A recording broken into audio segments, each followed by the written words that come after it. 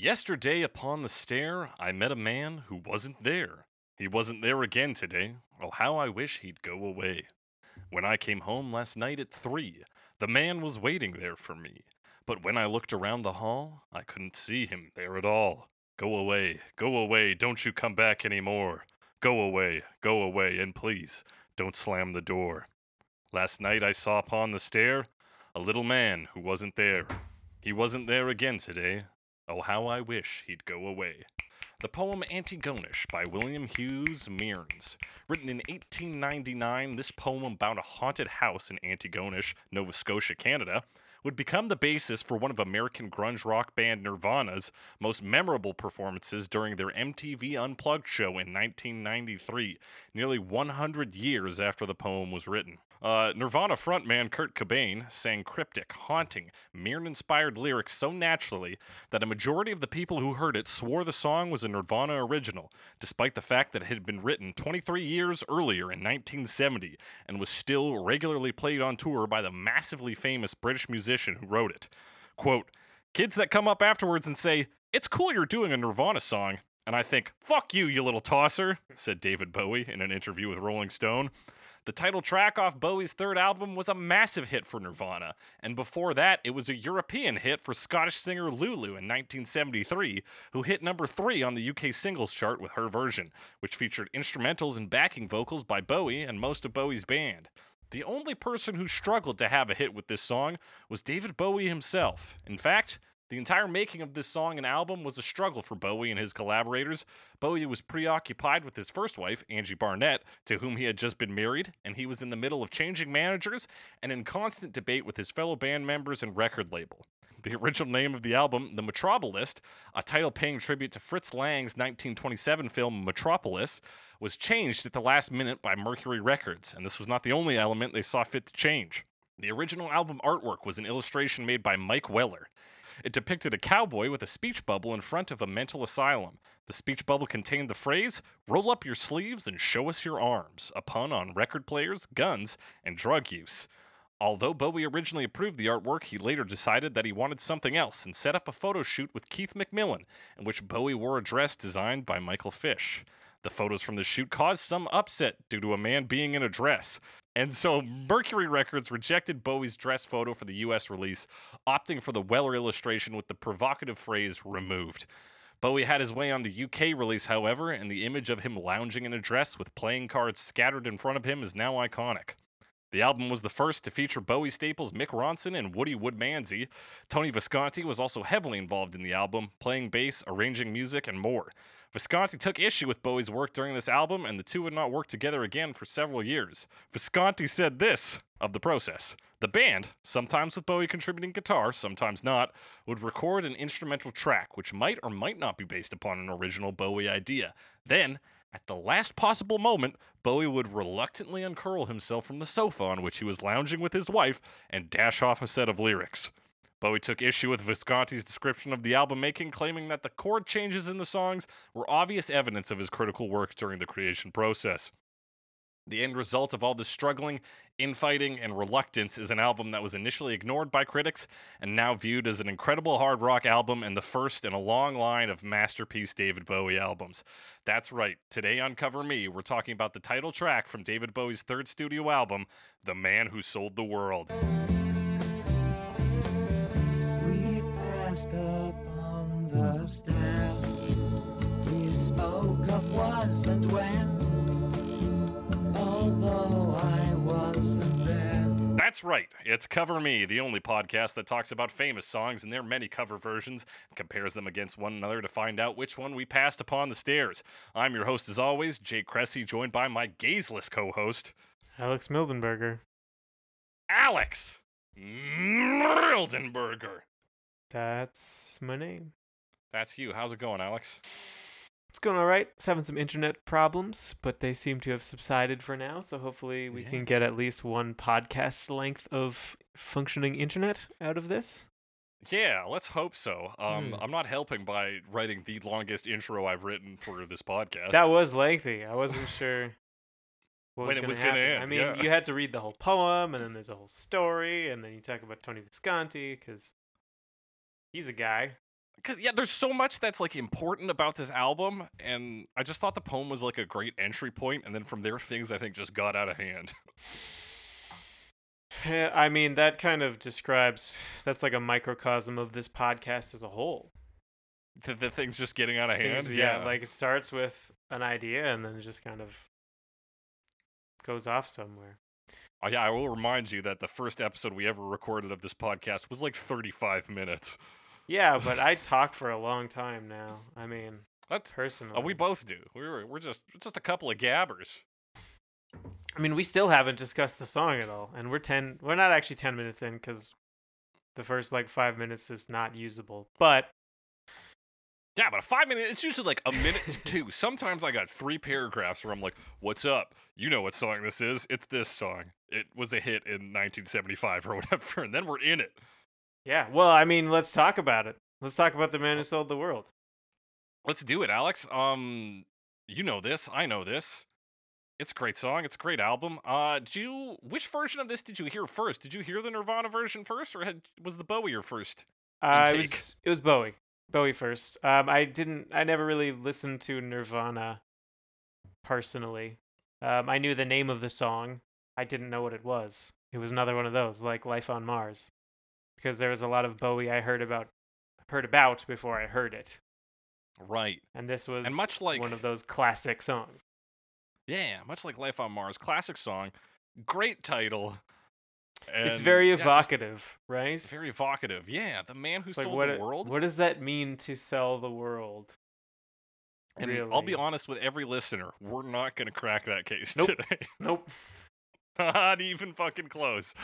But yeah, I had heard the Bowie version first because, like you, I was just estranged from Nirvana for some reason. I think having listened to this cover this week and done our discussion on Smells Like Teen Spirit, I feel like I really should dive into more Nirvana because I think they are actually a good band. I think Kurt Cobain's an interesting character, but Yeah, but I know like 5 Nirvana songs, maybe. Mm-hmm. Like, Yeah, I just feel like so divorced from Nirvana content, and it's very strange. the But, 90s were always kind of a blind spot of mine, and I didn't really have any way to get into that. Like, we didn't have people around us who were like, hey, check out some of that Nirvana or anything like yeah, that. I had like my oldest sister was a big influence for a lot of music, which is like probably why I got into David Bowie before ever Nirvana. I think she probably was shit talking Nirvana, so that strayed me away from that route. But yeah, nobody was around to be the cool older brother or weird dude on your street who like smokes weed and lends you grunge cassettes. You know, that classic character. Yeah, totally. We all had one of those, Yeah. didn't we? Well, yeah, who didn't? The neighborhood stoner scamp hanging out with kids who are way too young to be hanging out with them. A classic. Alex, so much Yeah. to say about this album.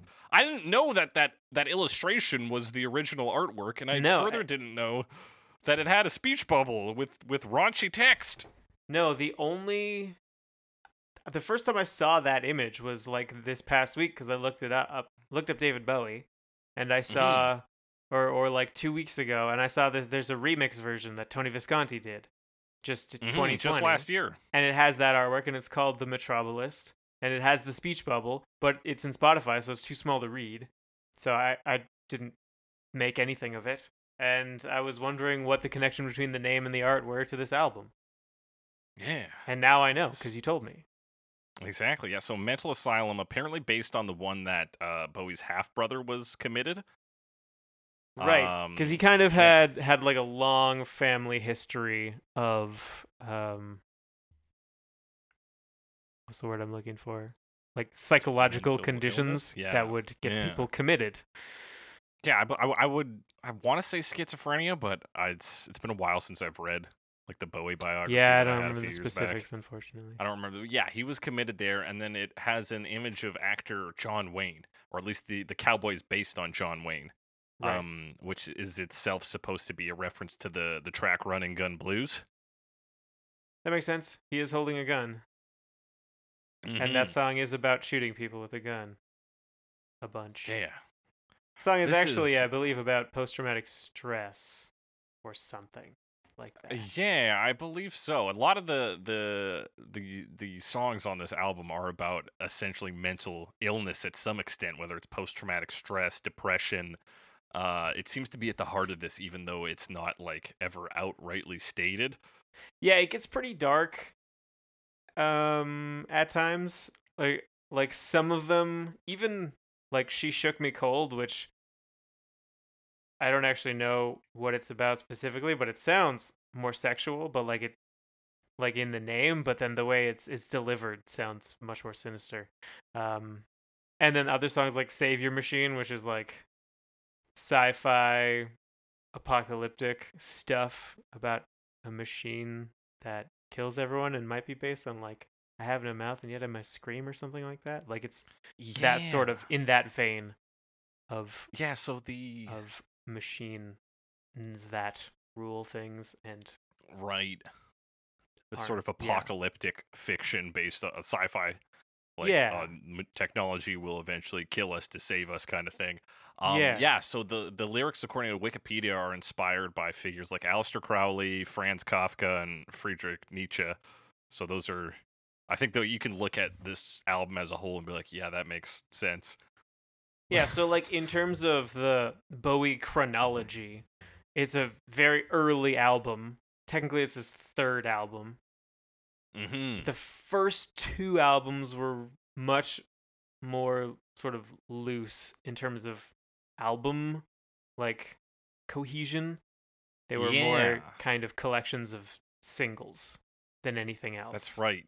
And as much as I And like his second album, which is sort of called Space Oddity, but also sort of just called David Bowie, it doesn't have the cohesive feeling that The Man Who Sold the World has, for sure. No.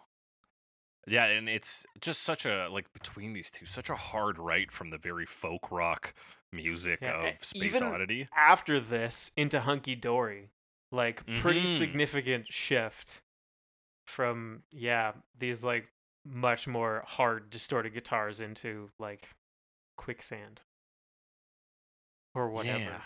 Or like Yeah, well- Kooks. It's so like bubbly.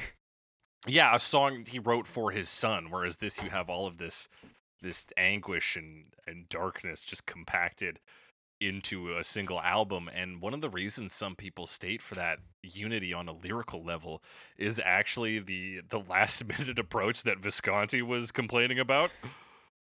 Is that it would be like, they're like, we have to lay out this track today, like we're gonna mix it, which is what happened with this song and with The Man Who Sold the World. And he was like, all right, I'll fucking knock these out. And so he wrote the lyrics in the reception area of the studio while Visconti was waiting at the mixing console. He quickly recorded the vocals, and Visconti added a flange effect and mixed the track in a few hours. And that was apparently just the standard process for this album. Was like, we have the instrumentals, we just need lyrics. Bowie was like, oh, very well, I will write some lyrics. I don't know why he's one of the Beatles, but they do that. And then, so that's why there is this unity, is just because it was so last minute crunch. Yeah, I mean that's an interesting method.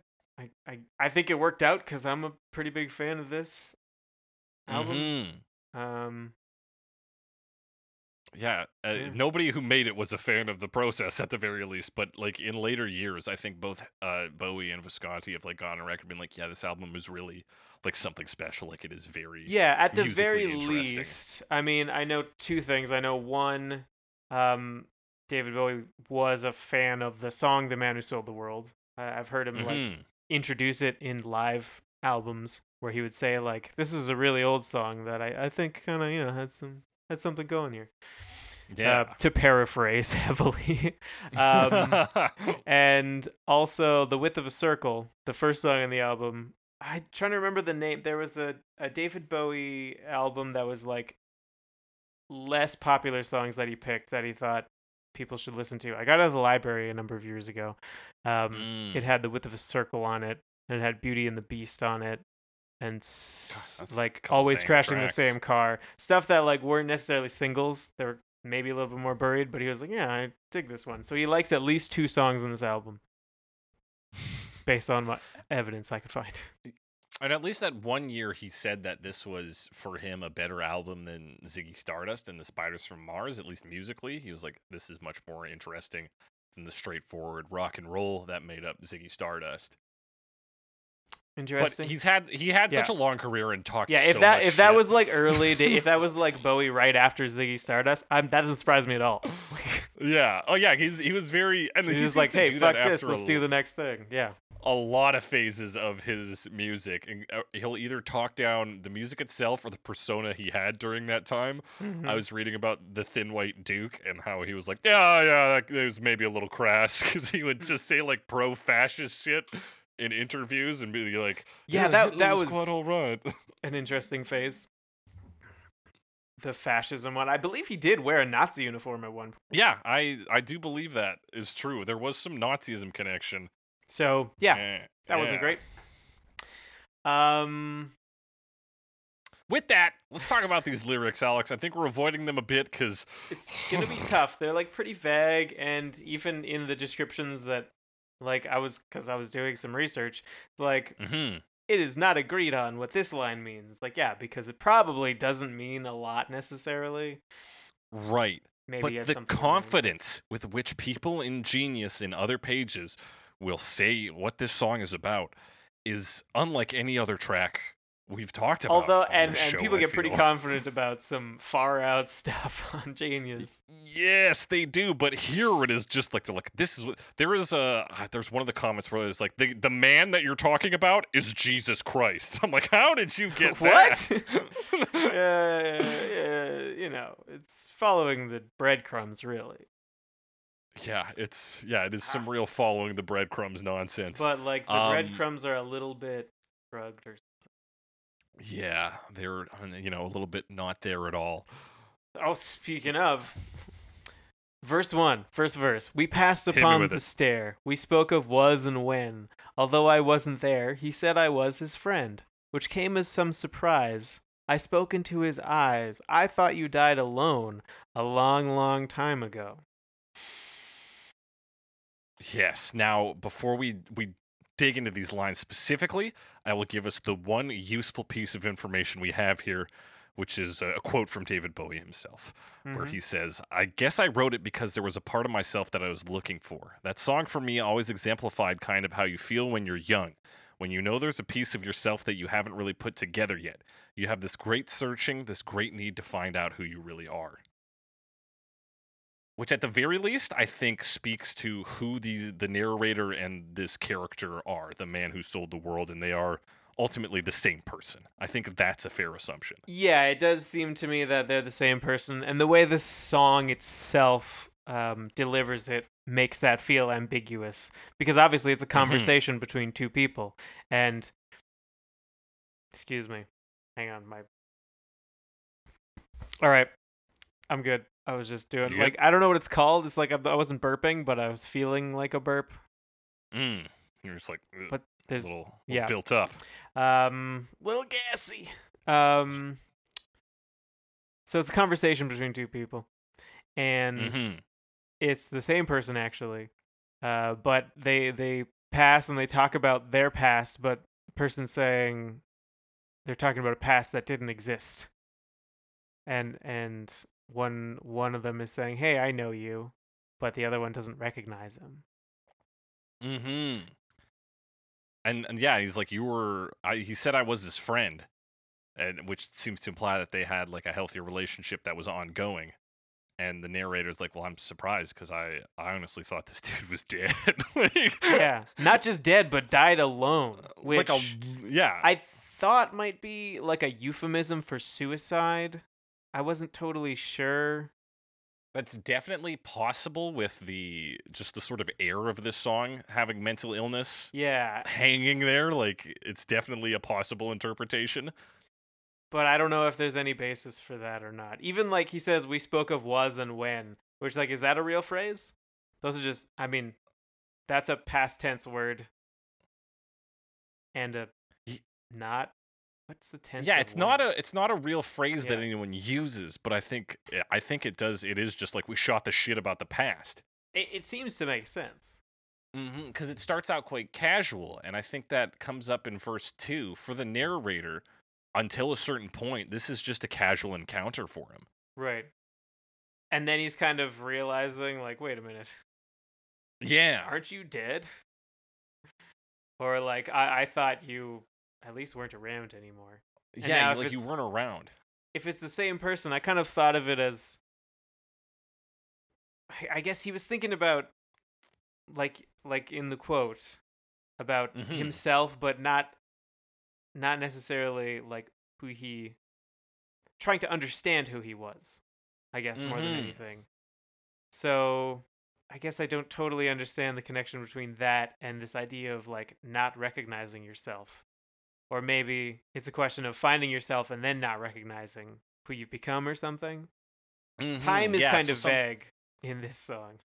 Yeah, so whether this is like his past self, so literally just like a previous Bowie, a younger Bowie who was different from current Bowie, whether this is a Bowie who went down a different path in life and he's just encountering this idea again perhaps of like what he thought he was going to be. And so it could be like an alternate Bowie, it could be a previous Bowie, it could be a future Bowie, right? It's Mm-hmm. or it could simply be a very Fight Club-esque interpretation where it's like this one exists still. This person who he thought he was no longer, because there's a point in Fight Club where he's like, "Oh, Tyler's gone." I think like I haven't talked to him in a long time, and then it turns out that he's been there every step of the way, right? Right, because, And- yeah. I mean, Yeah, 'cause- spoilers for Fight Club. Yeah, if you haven't seen the It's film or only read the been book. 20 years. Get But on yeah, that. whatever this projection is of the narrator, and part of me thinks that perhaps the narrator himself is the projection, but we'll get into that a bit. It is some personal attachment and something that he thought was gone and would not come up again. Right. And that's really, I think, all we can gain from the first verse. It's a Yes. surprise encounter with some part of your being. Yourself. The man who Yeah. wasn't there. Exactly. Like yesterday upon the stair, and this one happens upon the stair as well. So it's very direct in what it's referencing. Mm-hmm. It's very clear that the man, whatever he may be, is not like physically present. So He's much a as he is mentally present. He's Or something. So we come to the chorus. Oh no, not me. I never lost control. You're face to face with the man who sold the world. Which seems to be a response to the previous statement. Because Yeah, so this is in the not narrative of the narrator song, he says, speaking. "Oh, I thought you died," which is a weird thing to say, right? Like, Mm-hmm. like, didn't you die? I'm like, Yeah, no, aren't no, you no, dead? no, He's no, like, no, not me. no." Which of course, like you were saying with the like Fight Club sort of situation where there's sort of two aspects to who you are. Then we're talking about losing control and of, well, just generally saying control, you know? Mm-hmm. And perhaps then,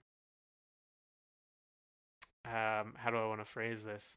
I mean, in that interpretation, it's like two aspects controlling the same person and sort of fighting for control. I don't think it's quite that or anything, but it's kind of like different parts of a person.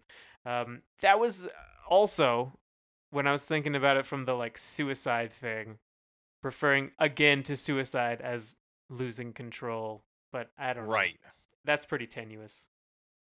Right. So instead of, and this might tie into with the man who sold the world, instead of killing himself in the physical sense, he's simply severed ties to reality, right? Oh, so he's not saying I didn't die. He's saying I never Mhm. lost control. It's like, Yeah, I've still he's been just- here. Like, I was dead, kind of, but that doesn't mean that my impact is gone or something like that. Yeah. And also, to be part of the world and truly exist in it and interact with it is to not be in control to a great extent. So if you remove yourself from the world without ending your life, it's like I'm maintaining control. All it cost me was the world, was everything. The world. The world. Face to face with the man who sold the world. What does it mean to be the man who sold the world? The world. That is, it is the question. It's provocative. It gets the people going. Yeah, it's an interesting phrase, and obviously, like, the most literal interpretation of like selling the world to someone. I don't see what that would mean in this context. Uh, Mm-hmm. but also the sort of continuation of the phrase being the man who sold the world on something, convinced the world that something was true, Yeah. and kind of implying that that thing is not true. So that's maybe the control that they're referring Mm-hmm. to. It's interesting because at this point, there weren't like, maybe there were. Like, this is early Bowie, so it's not like we've seen a bunch of characters. Because later Mhm. on, particularly in like Scary Monsters, when he'll actually like address this idea that there are many Bowies or many Bowie characters that he's been. But at this point, although he had done quite a few different things, in his sort of artistic endeavors, he hadn't done the like kind of selling out of Ziggy Stardust and later. And Yeah, I don't 'cause know at if this this point is just he's being not even prophetic or famous. what. Yeah, exactly.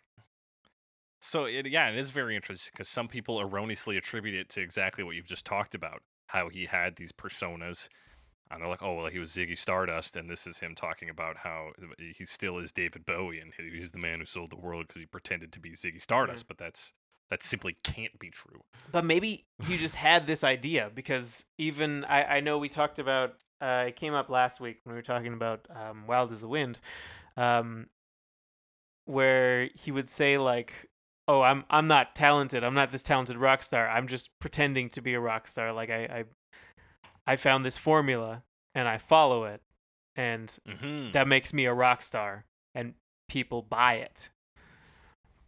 Right, and he has a theater background, so he really did seem to approach music from a performance perspective. Yeah, definitely.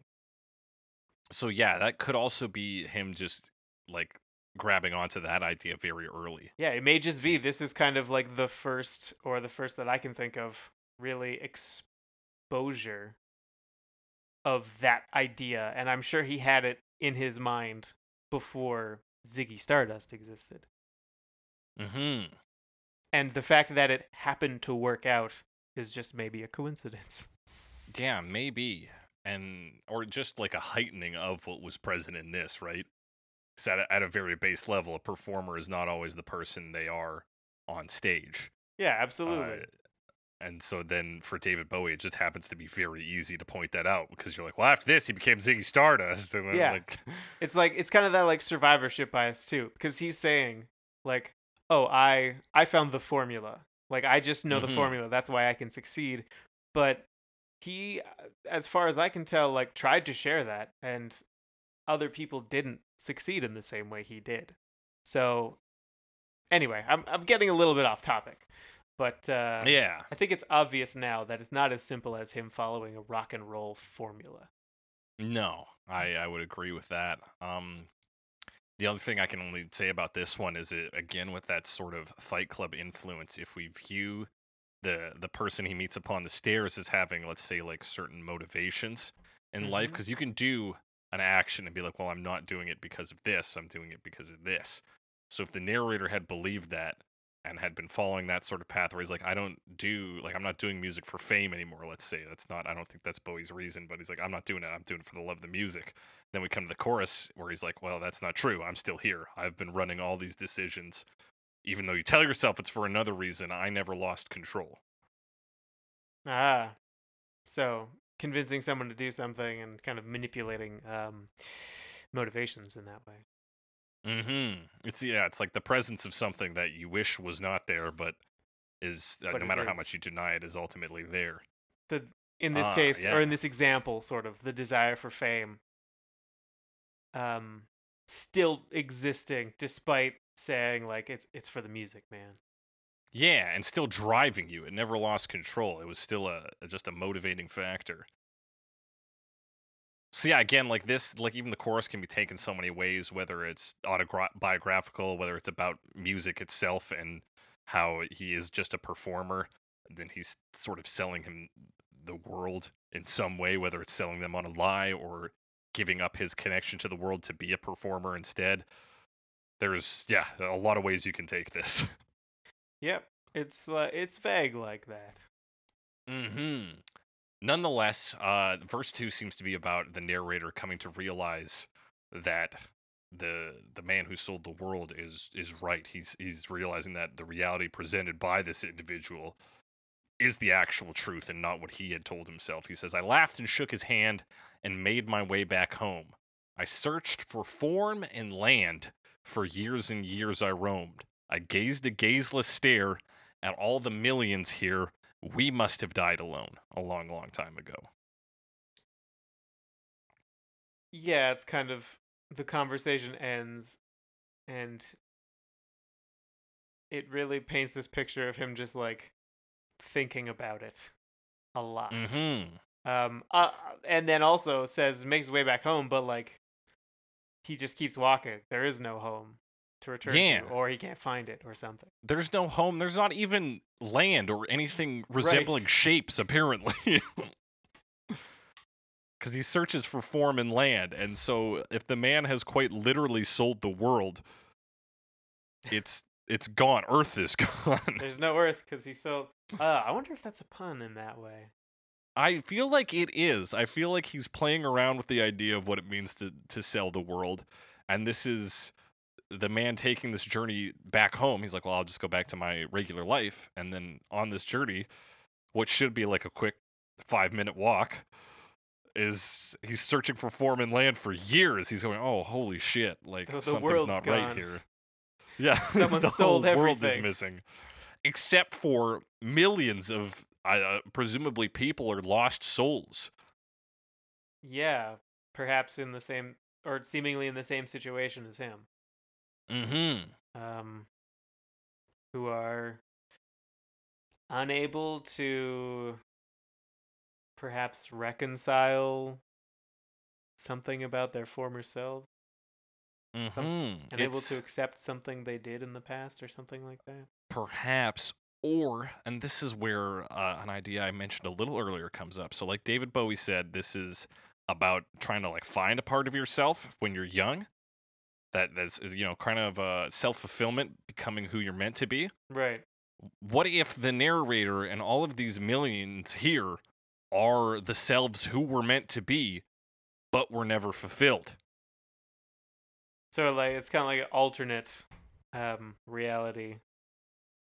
Things that could have happened, threads that could have been followed but weren't. Yeah, and so he's been living in this false dream existence where that whatever destiny he had came to be. He became this part of himself he was searching for. But then he encounters the man on the stair who is his actual self, who fucked up, who sold the world, didn't pursue, didn't risk, didn't do whatever he needed to do to self-actualize. And now the fictionalized version of himself, is left to wander in nothingness. Because it doesn't exist. Yeah, along with so many other So many people who have millions not away. self-actualized. And he says, we must have died a long, long time ago. Yeah.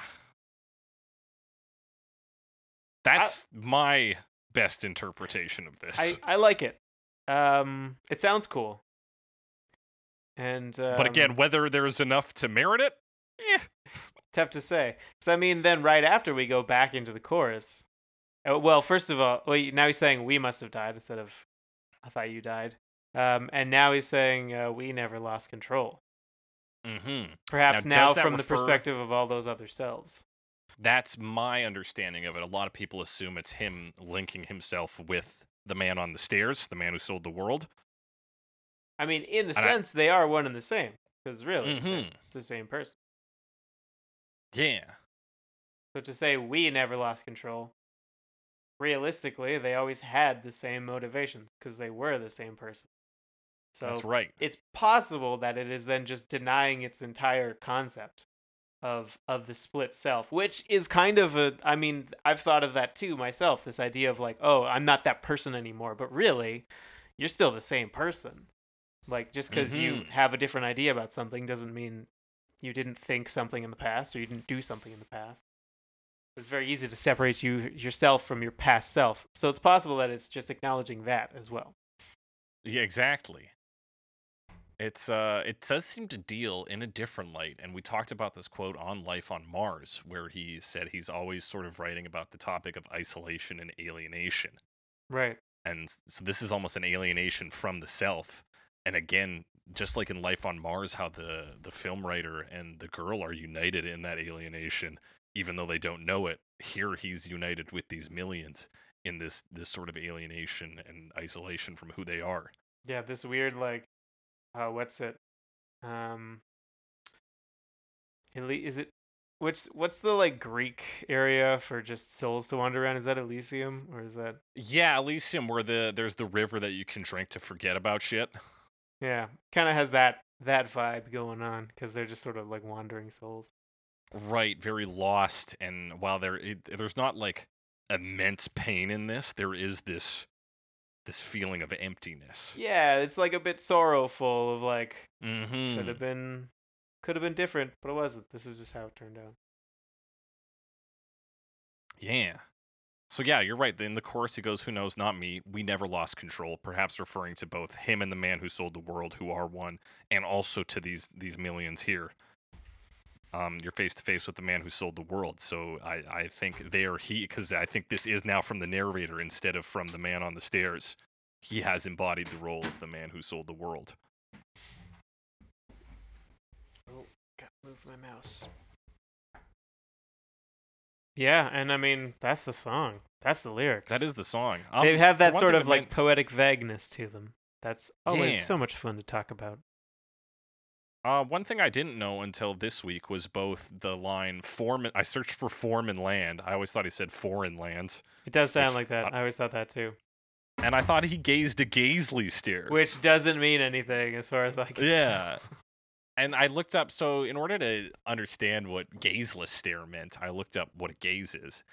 On Google, I just looked up the dictionary definition, and basically it's a gaze, it's a look with interest, right?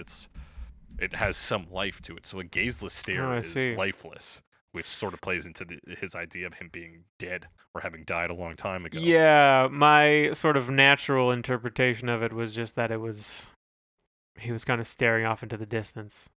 Kind of a Yeah, it's dead-eyed it's stare. That's basically it, right? It's sort of disinterested. It is without focus. You're looking ahead, but you're not really seeing anything. It's kind of like when you draw the distinctions, like you're listening, but you're not hearing anything I say. Like it's that kind of thing, but Mhm. visually. Yeah. That's exactly right. So yeah, just worth pointing out. But yeah, that's the song. I think we did actually a pretty good job of not being like, this is most certainly about this, while still being able to decompress. Yeah, things. I guess asterisk. It's like we said, pretty vague. So there's a lot of possible interpretations of things. These are Mhm. the ones that seem most convincing to us, Yeah. or these are our reactions to them. But And it's we would love to hear yeah. your interpretations of it. Hit us up on Twitter, #CoverMePod, @JakeTheCressy, @SomeAlexWiseGuy. Tell us what you think about these lyrics. Tell us whether you like this version, the Lulu version, or the Nirvana version best. Or another Yeah. version we talk about on this episode. Now, with that, Yeah. Alex, we're going to talk about the instrumentation on this. Which, one thing I want to note, there is a Moog synthesizer on this, which was allegedly borrowed from George Harrison of the Beatles. George Harrison seems like he was kind of a cool guy back in the 70s. Yeah, back in the all the time Eddies, if you ask me. Yeah, I guess so. It's just he was. That's the one you hear the stories from. Yeah, that's fair, and that's when they matter, right? Because he was a big deal. So I was like, oh wow, he's so down to earth. But yeah, so apparently they got this Moog synthesizer from George Harrison. So which part does we the got- synthesizer play? I don't know. I didn't notice a synthesizer on this song, Well, Alex, but don't I know wasn't what's listening for one. Oh yeah, sometimes that can happen. I know there is a personnel list on this. So you got Tony Visconti on bass in this. You got Mick Ronson on guitar. You got Mick Woodmansey, aka Woody Woodmansey, on the drums and percussion, which features I have it written down what it is. It's a weird one. It's like a Yui or something like Is that. it a- Instead, like Guiro? yeah, Guiro. That's Yeah. what it is. That's the like raking sound. Yeah. So there is a Moog synthesizer in this somewhere. It's played by a man named Ralph Mace. Maybe it's more audible in the 2020 remix version. Maybe. I'm gonna hit that one right now. See what happens. So this opens up with the. I mean, there what's are like organ sounds that I assumed were an organ, but maybe synthesizer. well, yeah. There's no organ listed, so I'd have to assume it's The the synth. Right. just- That's the part that comes in with the vocalizations. So I Yeah, guess that alright. that must be it. Mystery right? solved. Wow, we're so good at this. What are we, professionals? No, we're hobbyists. No, So amateurs. this opens with the electric guitar. There's an electric and an acoustic on this. The acoustic is Rhythm by David Bowie. The electric is Mick Ronson. Yeah, and that it makes has sense. what's been described as a circular guitar riff. 'Cause Yeah, it it's very just kinda repetitive. That's what loops. it opens with. Yeah. And it just repeats. Yeah. Not for the whole Mhm. song, but for a lot of the song. And it's pretty distinctive. It has an interesting sound to it. I've heard there are Latin elements on this album. I don't know exactly what scale that would imply. But anyway, it sounds cool, is what I'm trying to say. Yeah, there is some elements of this of not straight Western or European music, whether it's Latin or otherwise. Yeah, maybe it's just that guiro that they're referring to, which I think is Maybe. considered a Latin instrument. Yeah, I think you're right. With a name like Guiro, it's got to be. Anyway, it's a very distinctive like electric guitar riff, and it's fairly short and repetitive, but it kind of has a really cool sound to it, and I think it, despite the repetitiveness, like doesn't really wear out its welcome. I guess it also doesn't play for the whole thing, so it doesn't stick around too long. Yeah, it comes in at the start and then a couple other points and kind of sets up maybe the circular nature of this song where the narrator is trapped in some strange space. It's eerie. It sets everything up. So we get that guitar in, we get a bass that starts to jump in near the end of that Boom, intro, Boom, boom, boom, boom. and then we clear the Boom, way boom, for boom, boom. bass, the percussion, David Bowie vocals, which have been put through a flange effect or flange effect. I don't know the correct pronunciation. I mean, I usually But say it's- flange, but I won't claim to know what the actual pronunciation is. Yeah. Yeah, and you get that guiro, which is critical. It plays Wait. a big role in that. No, wait. Flanger? What? That's a thing, Flanger. right? Is it flanger? That is I've always maybe said it's flanger. flanger. Huh. Because, like, a flange is also just like a rubber thing. Right. So I don't Well- know, man. I don't know what to tell you. All right. So yeah, you get the verse section after the intro, which has these big spooky organ sustains done by the synth. which must be that synthesizer. And back then, I like the early days of that like electronic music because they were like, we have this huge synthesizer. It might not have been huge, but and it can only play one note at a time. So we want to do this traditional music. So we'll record like 8 tracks, and that's how we make chords out of a synthesizer. So I don't know if they did is that a here. lot of work. But that is just a story about general synthesizer recording back in like the early Right. days. Where are we? We're on the verse. Yeah, we're right in the verse. Yeah. So you got a real groove on this bass. Mm-hmm. And that guiro. That guiro is in strong. It is not a hidden element. Yeah, and there's that guitar riff is gone. It's Yeah. all just acoustic. Yeah, so real stripped down, real haunting. At about the 30-second mark, we get a double tracking of David Bowie on the line, which came as some surprise. Yeah, that happens. I mean, David Bowie does that kind of stuff fairly often, where he'll have the like kind of disinterested lower version of himself just kind of in the background as a Yeah, the one who's almost backup just vocal. talking. Yeah, exactly. And just double those up. Which, Mhm. I mean, I think it's a cool effect, but I'm a big David Bowie fan, so. So yeah. But he does Sold use it on it. quite a bit. Yeah. And then we get kind of a big we get the guitar reintroduced on the I Thought You Died Alone line, but it's just playing the vocal melody. Yes, And then everything builds up for the chorus. for the chorus, which I think is an interesting chorus musically, because to me it doesn't sound like a chorus, it sounds like a pre-chorus. And then there's 'cause no it's chorus. Such build up. That's what it feels like anyway. Yeah, because it's all it's like that ascending pattern, which starts on the bass, and then the electric guitar joins in. Mhm. But yeah, it's a strange way of handling that, because the song really does feel like it doesn't get to the chorus, but it's heading there. Yeah. Kind of plays with that, which is an interesting sound. I guess you play with anticipation. But Yeah, it's this build up to just a breakdown. yeah, because at the end, it goes right back into that like opening section with the riff. Mhm. Except this time you got a little more drum action there. But beyond that, like, it is the same. And then it just kind of like loops, because it does the same like bass lead into the verse, and then just another verse. Mhm. And that's, as far as I can tell, the same as the first one. Yeah, it's I mean, this is still early Bowie. This is a very like hard rock, like simple progression here. Although this one isn't like the hardest rock, but it's got some elements of that. No, yeah, it's not the Supermen, but like No. it like the guitar has a like fairly distorted sound. It's not like it's all it's not like it's just a electric guitar or like an acoustic strumming or something. It's all kind of together, Yeah. but it also has those interesting rhythm elements. Yeah.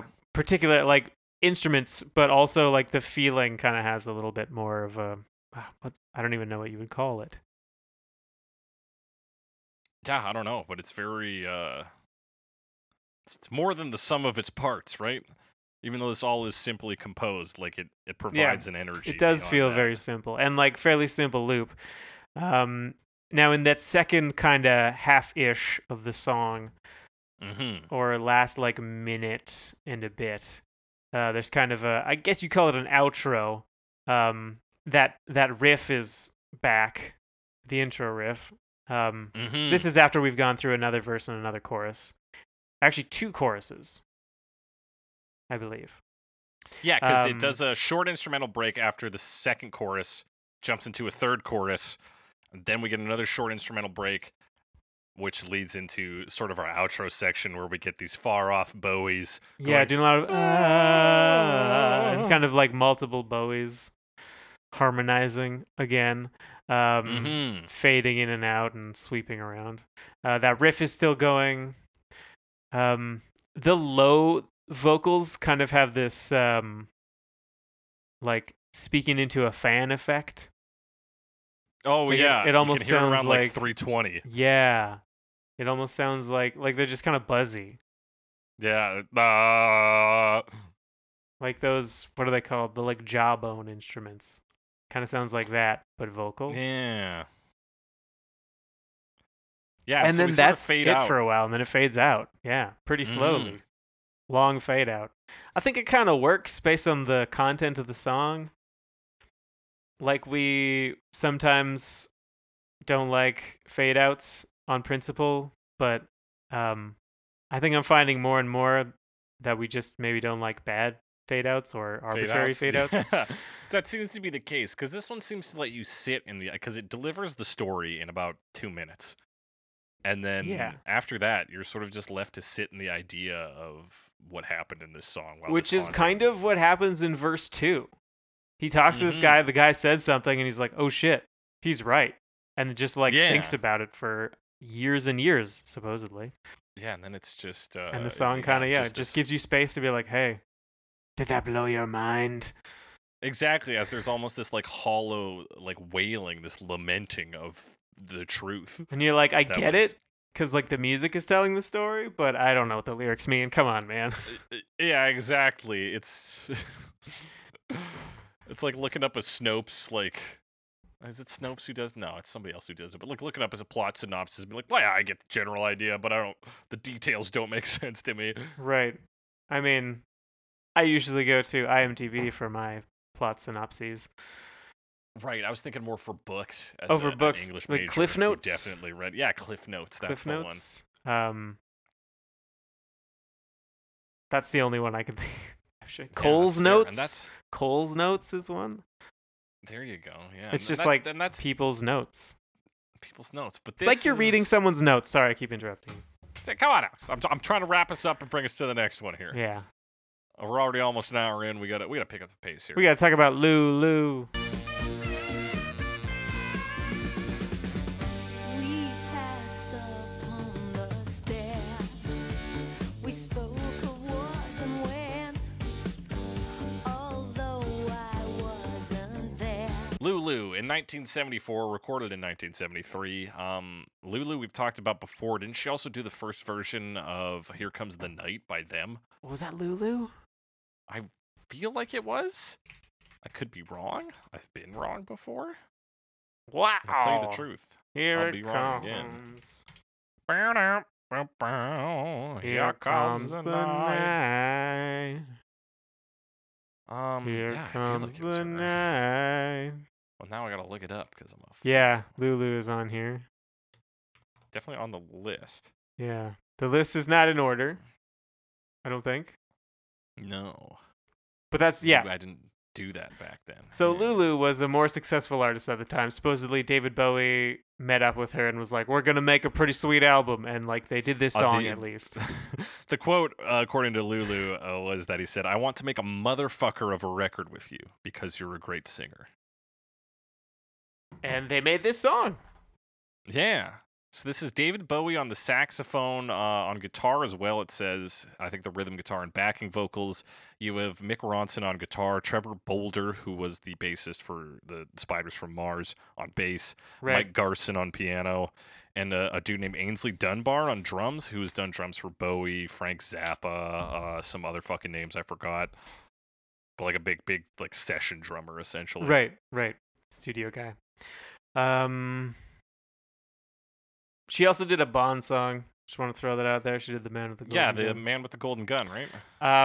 Yeah, so this is actually quite a different feel to this version. It opens with this saxophone riff, which I guess is David Bowie on the saxophone. Mhm. So like there's similar feelings, I think, in this version, but it approaches it in a very different way. Like it's much higher energy. Yeah. The saxophone creates a very different feel, like it's much harsher feel, kind of cuts Yeah, it's through. Loud and chaotic. Yeah. Several saxophones actually. I multiple tracks, I assume, but like there's really I would low assume, like yeah. drone there, as well as this bam bam bam bam bam bam like riff on the saxophone. Right, yeah, and then there's the low. So you're right. It has to be multi-tracked. Mm-hmm. And then I'm trying to remember if I thought anything specific about her singing. It's been described as sleazy by critics of the time. I don't know if I necessarily agree with What that. does it mean for it to be sleazy? I don't know. For me, I portray this one with a sort of more theatric approach to it. Okay. It's a little more theater. It's a little more like if you watched her Top of the Pops performance, she's wearing this like black gangster outfit, so it's all like What? like a suit and tie with a big hat. Oh. Okay. So yeah, and it is a little more show tuney. I think it's also Greta described it as sounding like disco Gwen Stefani. That's I think her exact phrasing. I wish I knew more So I about disco or Gwen Stefani. Well, Gwen Stefani, no doubt a little. Yeah.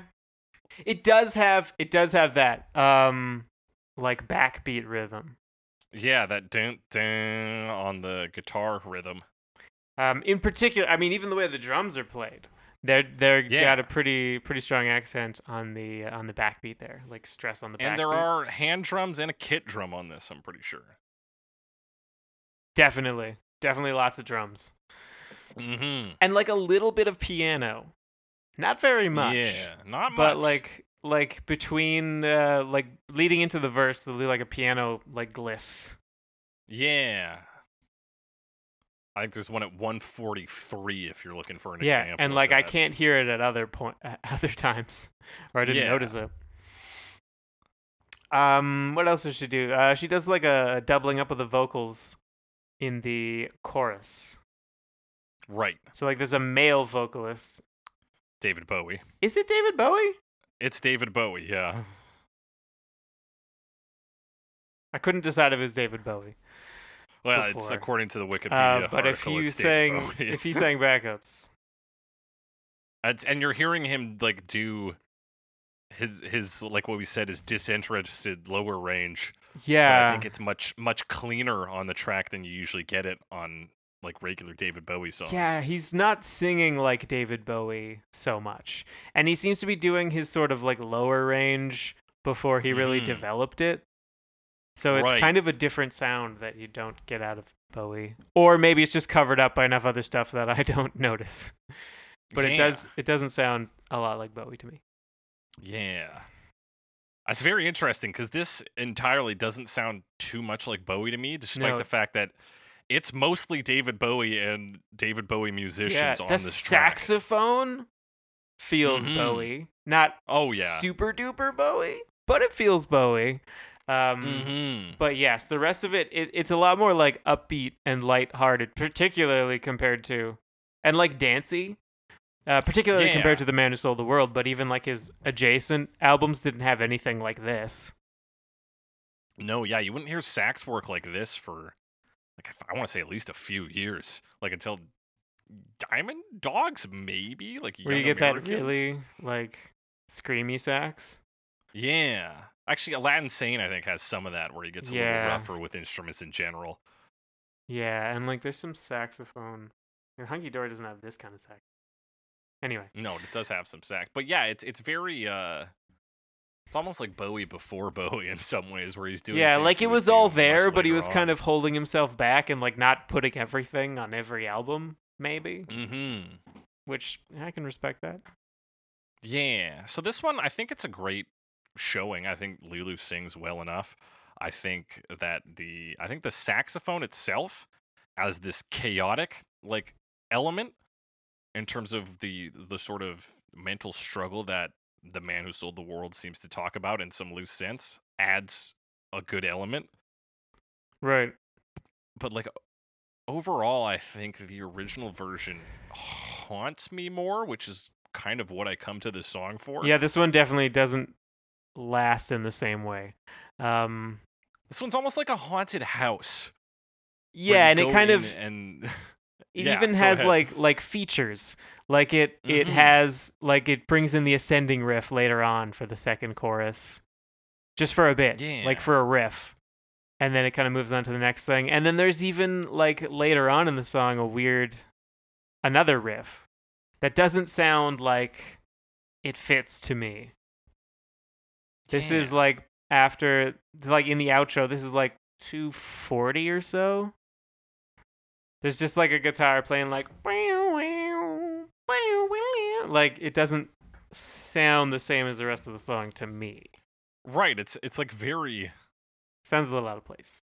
yeah. It's a little out Um, of place. So yeah, like I said, it kind of sounds like features in your haunted house.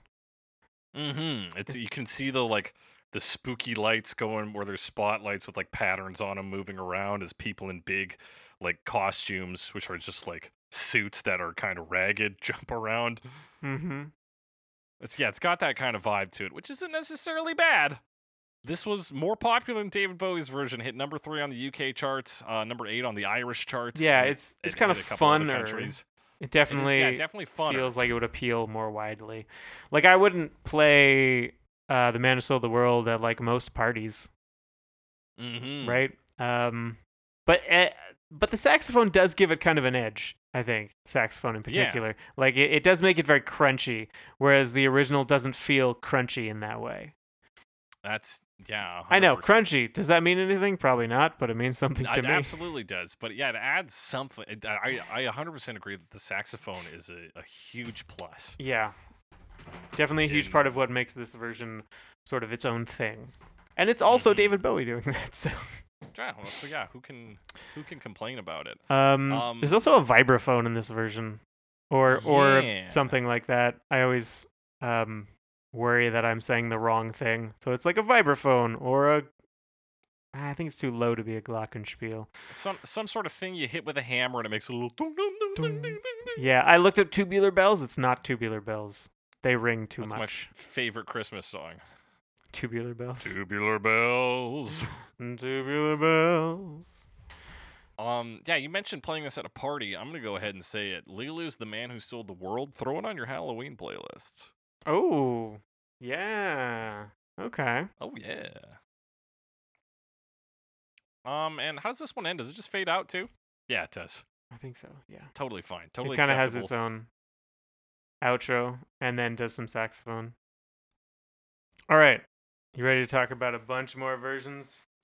Hell yeah, Alex. Let's talk about John Cougar Let's Mellencamp talk in about John Cougar 1976. Mellencamp. We passed up on the stairs. We spoke of was and when, although I wasn't there. I Which- was what- very do you know what he surprised was to at see this time? one. I was surprised to see this believe too. John Cougar. Because Okay. I didn't check. That's could fair. I don't probably- know his history. This is essentially before he was really big. Let's Apparently, see. the 80s. 76 was to when he- 82. Before me was Johnny Cougar and John Cougar.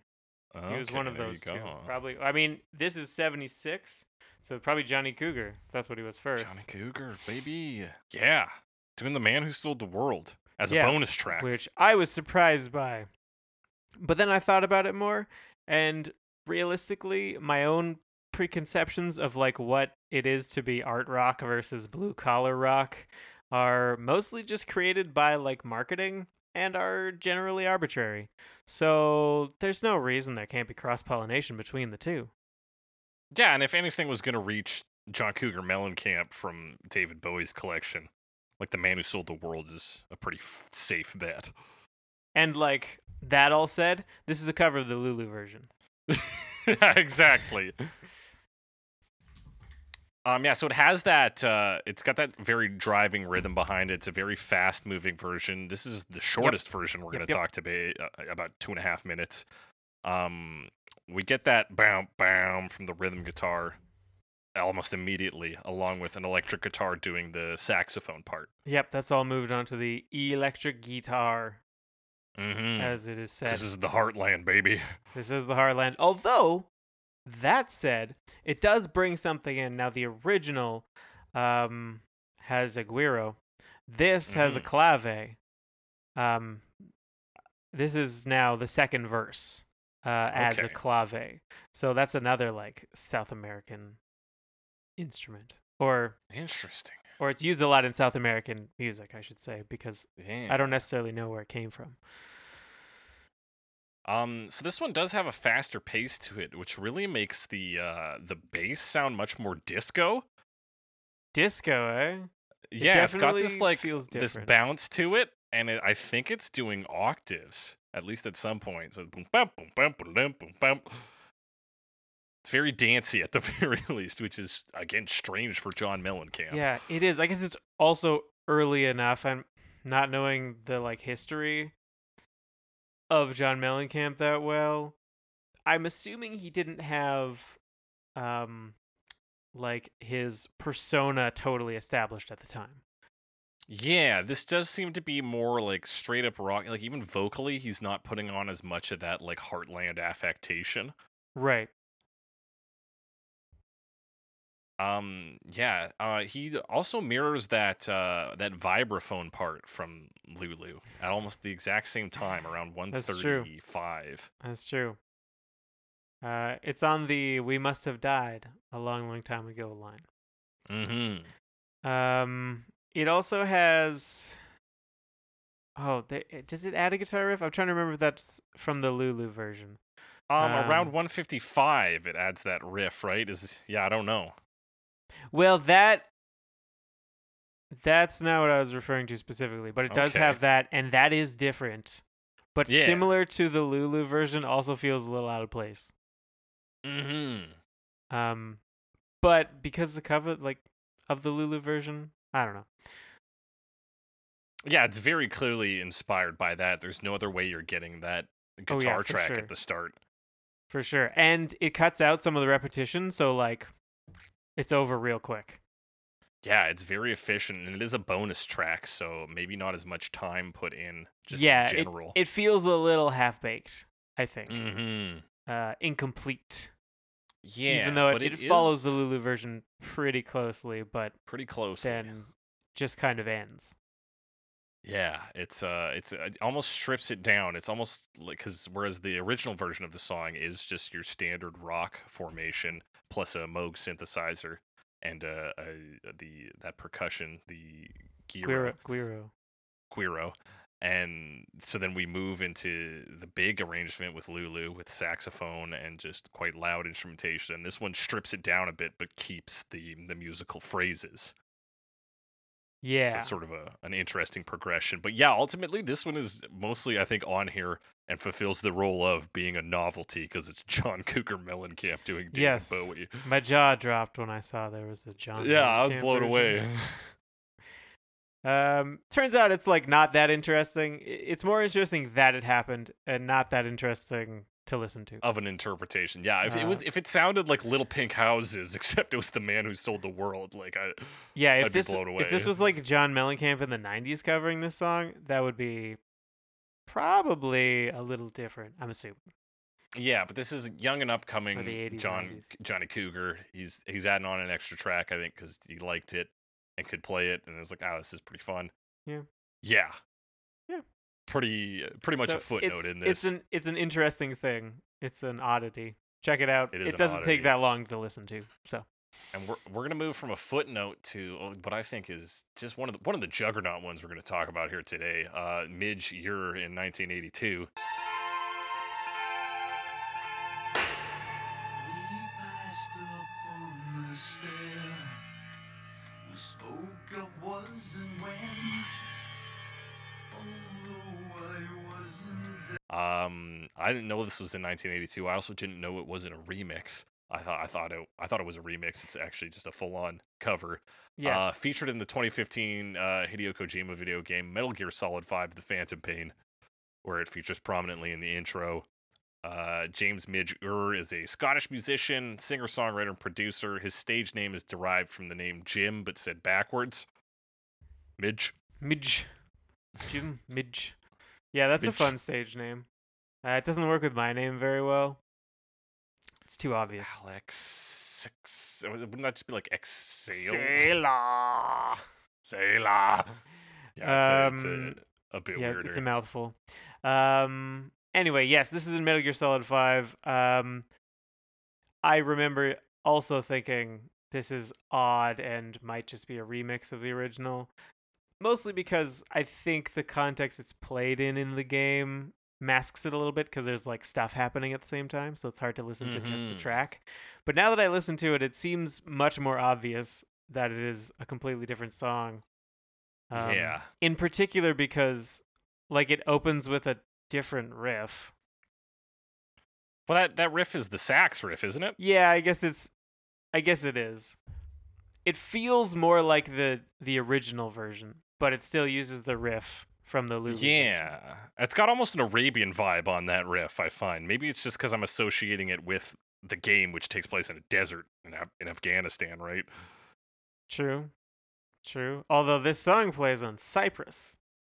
That's not that significant, though. That's right. Fair enough. But nonetheless, yeah, so it starts out with that track. It's a lot of electronic instruments on this. Yes, we're in the mid-'80s. A lot of synthesizer going on. A lot of synthesizer that going opening on. riff is kind of fluty type synthesizer. Yeah, we will get a lot of fluty stuff. And his vocals are actually mixed pretty low in the track compared to everything else. Which is That's another another reason reason I it think was it's- kind of difficult to tell if it was a remix. Yeah. So there's a big emphasis on the atmosphere here, which I think is like one of the winning features of the original is the atmosphere it produces. Mm-hmm. And two, I think he does a great job of using electronic instruments to do that, and also incorporating the Lulu riffs, which are great. Like that sax riff is awesome, and then bringing that back to its original haunting roots. Yeah, because this doesn't feel like the Lulu version at all. No, It also, what does this one do? It does like a cutout, so the whole first verse is just like these metallic synth sweeps, and then Mhm. brings in some like drums and doubles on the "I thought you died alone." Yeah, It's like a whispered we'll- line. So yeah, yeah, that's we'll kind of get the that sort of doubling. stuff that brings in that haunting atmosphere. Mm-hmm. And then yeah, as we build up to the chorus, we get the big drum machine hits. And then we get a little space, then we get that same pattern from the original, but on some more like crunchy synth instruments. Dope, dope, dope, dope, dope, dope, dope, dope, dope, dope. Or something Yeah, else. for that build. Mhm. There's also a piano in this one that plays like a bit. Yes. But like most of the time when it plays, it's like hit really hard. It's really like a strong strike of the notes when it plays. Yeah. And usually it's like a singular note. Yep. Definitely. Yeah, after the first chorus, we come into a much more textured, like a lot more layers coming on in the second verse after the first chorus. Mm-hmm. It's, Yeah, because like uh, everything stays on, but then like the bass, there's like a different bass line, and then Mhm. that harsher synth you were mentioning, that piano Yeah. comes in at some point. It's definitely a more like complex arrangement of it. Yeah. But definitely feels like it's in the same vein. Mm-hmm. And like this version's just about 6 minutes long. Yeah. So we get in the middle we get a very like big instrumental space. Yeah. Well, I- actually, the other thing they do before that is they bring back the Mhm. intro riff from the original, and That's right. Yeah. that is, I mean, I dig it. Yeah, because this version draws on the two biggest versions that came before it so clearly and like so expertly, I feel like it really finds a good balance between those and brings us something that feels fresh, but also so reminiscent of those two. Yes, it's a good combination of the two. Mm-hmm. And it leans on what the original had in that sort of back minute of just instrumental haunting, but it plugs that in right in the center of this piece. It's like, here we go, we're gonna sit in it. For a very long time. Mm-hmm. Cause it was the 80s. You could do that, Yeah, you 100% could. and they yeah. did. And they did, relies heavily on that circular guitar riff, but on a sort of fluty synth. Like you said, very simple, but for some reason you can just fucking loop that thing and it sounds great. Yeah, I don't know if I've just heard it so much and I like it, so I can hear it even more. Or if Right, it's yeah, we're just like, wow, it's a good. classic. Yeah, Is it just maybe it is fundamentally just catchy? good. I don't know. Maybe no one can answer that question. Maybe not. You get some of those vocalizations in this middle section. They start to build in more as you come along. Around 3:40, you get the piano joining in again to do that. Dun-dun-dun, dun-dun-dun, dun. Mm-hmm. Yeah, and it's basically the instrumentals until the Yeah. 5:43 mark. It adds some like vocalizations as well, Yeah, those tend to build throughout. but they're also like fairly backgrounded. Yeah. But it all kind of fits in. It's that like kind of textury synth thing that was present but in the 80s, but like developed a lot afterwards. Yeah. And then cuts down for the fade out. Mhm. Like the fade is pretty long because the song's pretty long. And then sort of the instruments drop out over time, and then at the end it's that piano and the fluty synth, and then that's it. Yeah. Now, at the time I first heard this when playing Metal Gear Solid, I think I was skeptical of it, partially because of the history I knew of the man who sold the world and how people thought it was a Nirvana song, and I was like, people should know it's David Bowie. Ah! I was mad about it, but coming back to it this week, I've been pretty impressed by this version. I think it's very good. It Those are my thoughts. definitely has like a distinct space among these covers Mhm. we're talking about. Yeah. Anything else to say, Alex? No, I think it's time to talk about the last big one we're going to talk about today. Not the last one we're going to talk Yeah. about today, but there were three covers I really want, or four covers I had to put on this. Yeah. Three because they were important, and one because it was John Mellencamp, and I was like, what? But this is Yeah. now the last one of those. Yeah, and that is Nirvana, released in 1994, recorded in 1993 at their MTV Unplugged appearance. We passed upon the stair, spoken wasn't well, although I wasn't there. Y'all know Nirvana. Yeah, I wasn't sure. I was second guessing myself. There's two versions of this by Nirvana. Is there two versions? There's this is the unplugged version, and then they have another live version that they play that's not unplugged. I mean, this isn't really Okay. unplugged, but like they all have acoustic instruments that are plugged Yeah. in and amplified, but like they played it live. So they have like Yeah. another version that I put this one on, but I wasn't sure. They're Well, yeah, because I they're think similar. this is. Yeah, and this is the version. Okay. Like, this is why Right, I guess this is the- everybody yeah. knows this. All right. I wasn't sure, but Yeah, this version was number 3 for a time on MTV's most played music videos. It hit number 7 on Canada's Much Music Countdown one time. Very popular. And that said, it's very, very faithful to the original. it there's is a little very bit of back- close. Also, Mhm. brief Also. tangent. Unplugged. These are all amplified instruments. Every single instrument is plugged except in. I think there's a cello that Yeah! plays. That I There didn't is a know cello. until I watched the video. Yeah, and then you could like pick out a sound that matched the movement, right? Because that's what Yes, I did. exactly, I was like, oh yeah, it's exactly. there, like a bit. But yeah, it like kind of follows the bass Mm-hmm. And, like, his Important voice as things to well. note. in the vocal section. Apparently, in a journal Kurt Cobain kept, he listed "The Man Who Sold the World" at number 45 in his top 50 favorite albums. Him and the bassist Chris Novoselic were introduced to this album by one of their drummers, Chad Channing, who bought a used LP version of it and then recorded it on a cassette and like played it in the car for them. And Cobain was like, "Oh, it's fucking awesome." Classic. Yeah, this seems like it would appeal to the like Nirvana era of music. Obviously, David Bowie was pretty influential to music that came after him and like also was contemporary to him. But there's Mhm. sort of that like existential ennui present in this. There's like this downer note that I would associate with grunge generally. Yeah, And and especially with I like all that Cobain. stuff too. Yeah, I think. But it's great. also that idea of like, I mean,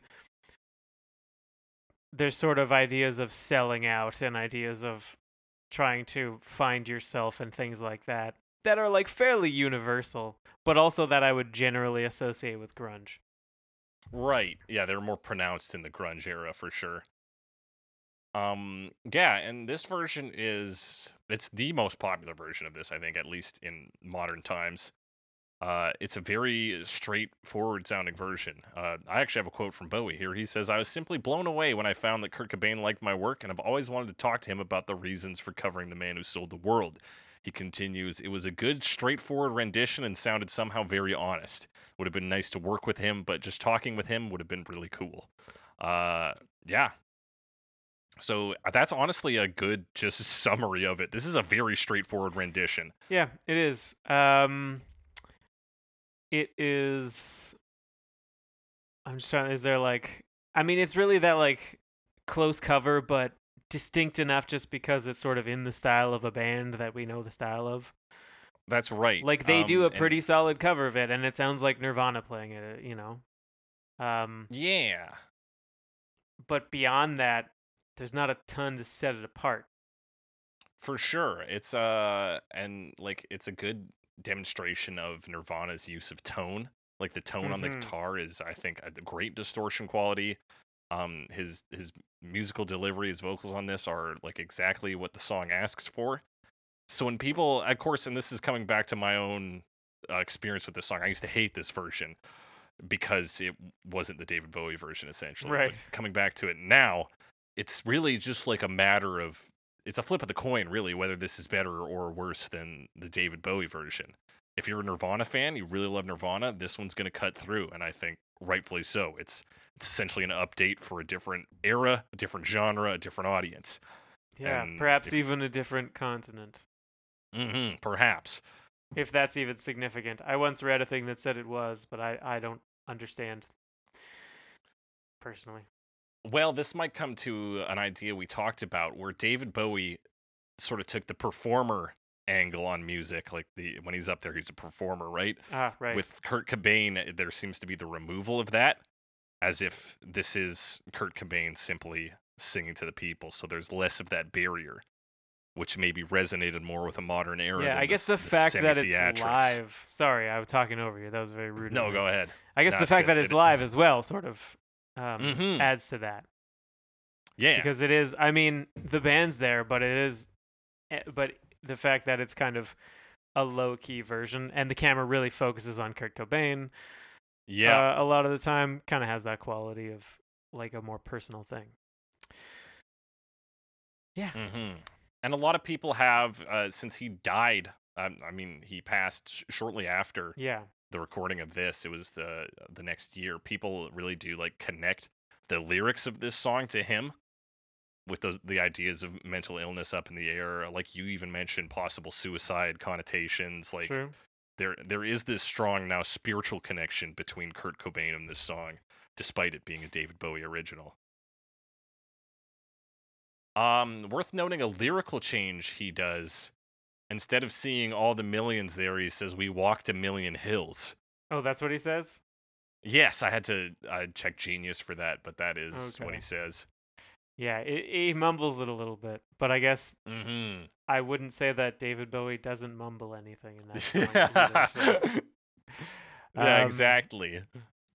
It also we were talking about the tone. It has an interesting sound. It's all very kind of buzzy. Mm-hmm.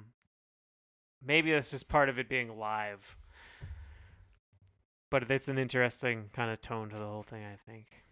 Yeah, and he does the vocalization part on the guitar. So that Yes, and that cello That's right. joins in there with him too. That's correct. Yeah. So and that's an acoustic guitar that he's actually also run through a fuzz box. So something to add distortion to the guitar when he needs it. Yeah, which he plays the like intro riff on it, and then just kind of Mhm. strums the rest, so it's cleaner for the rest, and then he'll throw that fuzz on, I guess. Yeah, and there was also another guitarist there. So there's two guitars holding this down. Mm-hmm. And And a also, cello. young Dave Grohl in a ponytail and a turtleneck. Yeah, unrecognizable almost. Yeah. Yeah, but this is it's a good performance. You hear him talk about the end. He asks if he fucked that one up, and then he's like, "Oh, I might not, fuck this next one up." Just Mhm. some stage banter with the people. He says something about doing the next song in a different key, and he's like, "And if it sounds bad, these people are just gonna have to wait." And it's very Yeah, charming. just and- like that banter. And that's part of that, like you were saying, that sort of like direct feeling. I guess Mhm. face-to-face feeling.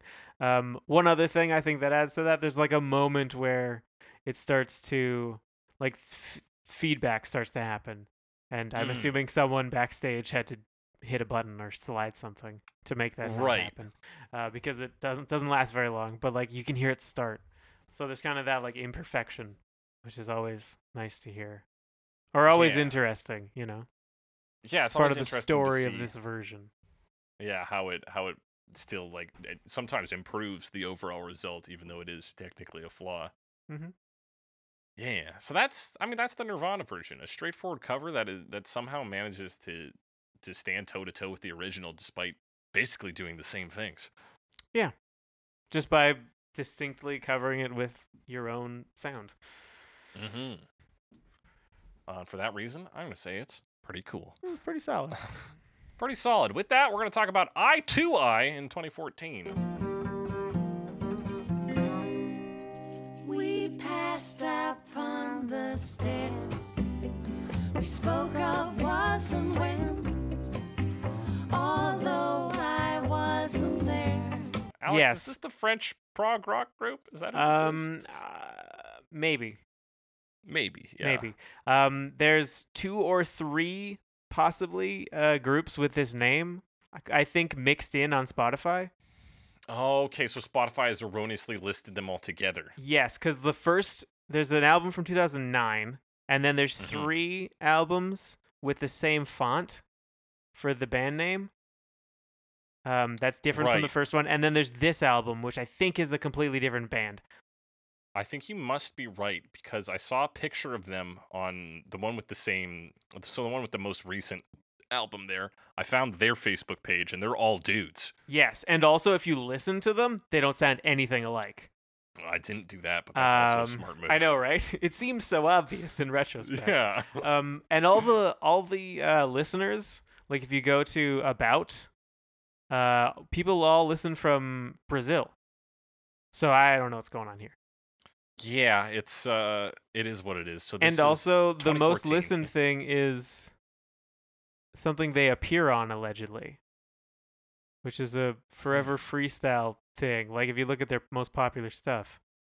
Yeah. So yeah, there's yeah, at yeah, but- least probably 3 different groups on this page. There's also another band called I2, not the number 2 I. right, yeah. That's just a different American band. So like I don't know who these people are is what I'm saying.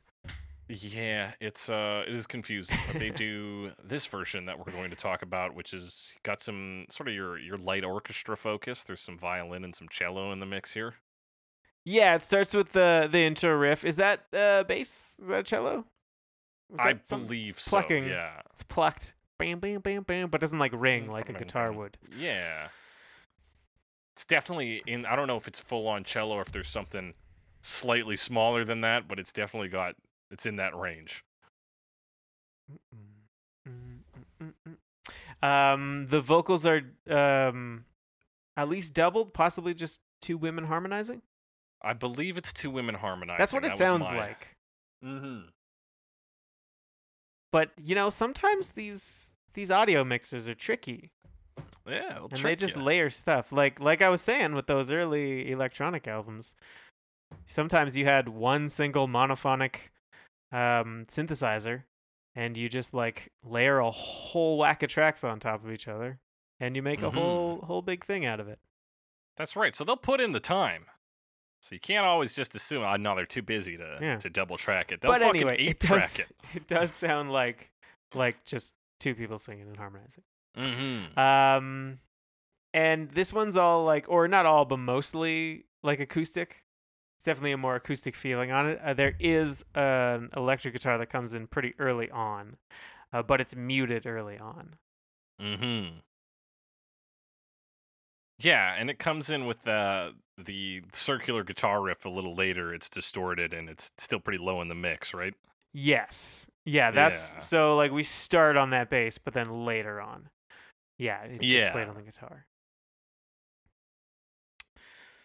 We get like a musical break on I Thought You Died Alone where it's just the vocals and then they come back. There's hand drumming on this. There is hand drumming on this. It's got that sound to it. The way they sing, to me, sounds a bit jazzy, but that's always like I'm not an expert, you know? Right. Just the way they kind of Uh-huh. maybe it's classical. I don't know exactly what the word for it. The way they like shape their vowels sounds Yeah, very it's trained. very trained, very classical, very much I don't think what this song deserves in treatment.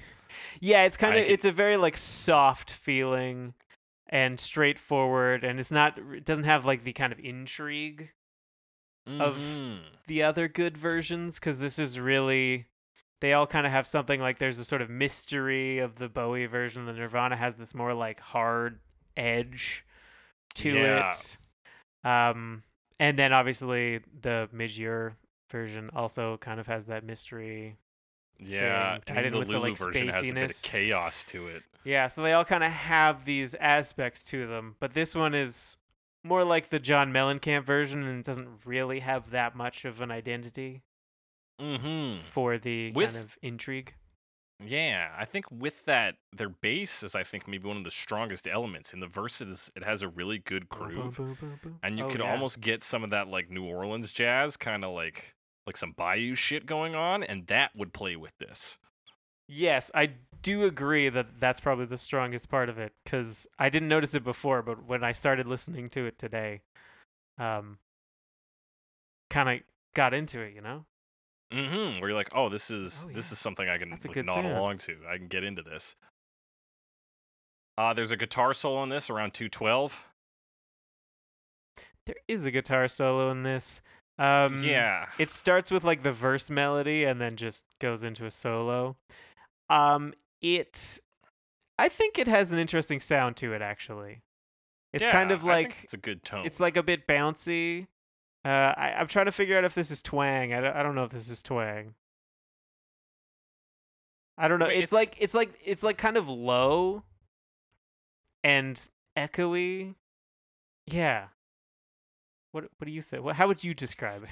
Yeah, it's almost like kind of hearkening to older recordings, but focusing on a bassier, like a lower end rather than the high end. Yeah, it's kind of like approaching jangle pop, Mm-hmm.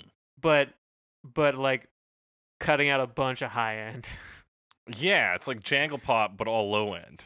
Yeah, so it's like the guitar part in James Bond theme, but more filtered. Yeah, it definitely made me think of that a little bit. So yeah, like the guitar solo, interesting. The bass on this, Yes. groovy. Honestly, the solo itself, fine, but I like the Mm-hmm. sound of the guitar. Interesting. yeah. So there's at least Yeah, the two solo's interesting things passable. about this song, but they don't really last. They don't really. I don't think it's like enough. But those are definitely Mhm. two things about this song. Yeah, and like the vocals really don't do it for me. And if that's all you had for vocals, you could maybe try and just tuck them in the same way that Midge does, where it's like they're obviously not the focus. Right, they're but there. this one is they're up front for sure. Yeah, they're right in your face. So yeah, this one really didn't move the meter much for me, except for a couple elements. Mm-hmm. With that, let's talk about Thin White Ziggy Yeah. in 2015. We passed up on the stairs. We spoke of wars and when, although I wasn't there. Thin White Ziggy, which as a name is like a painful Bowie reference. Just like Yeah. very like upfront. These are Bowie things.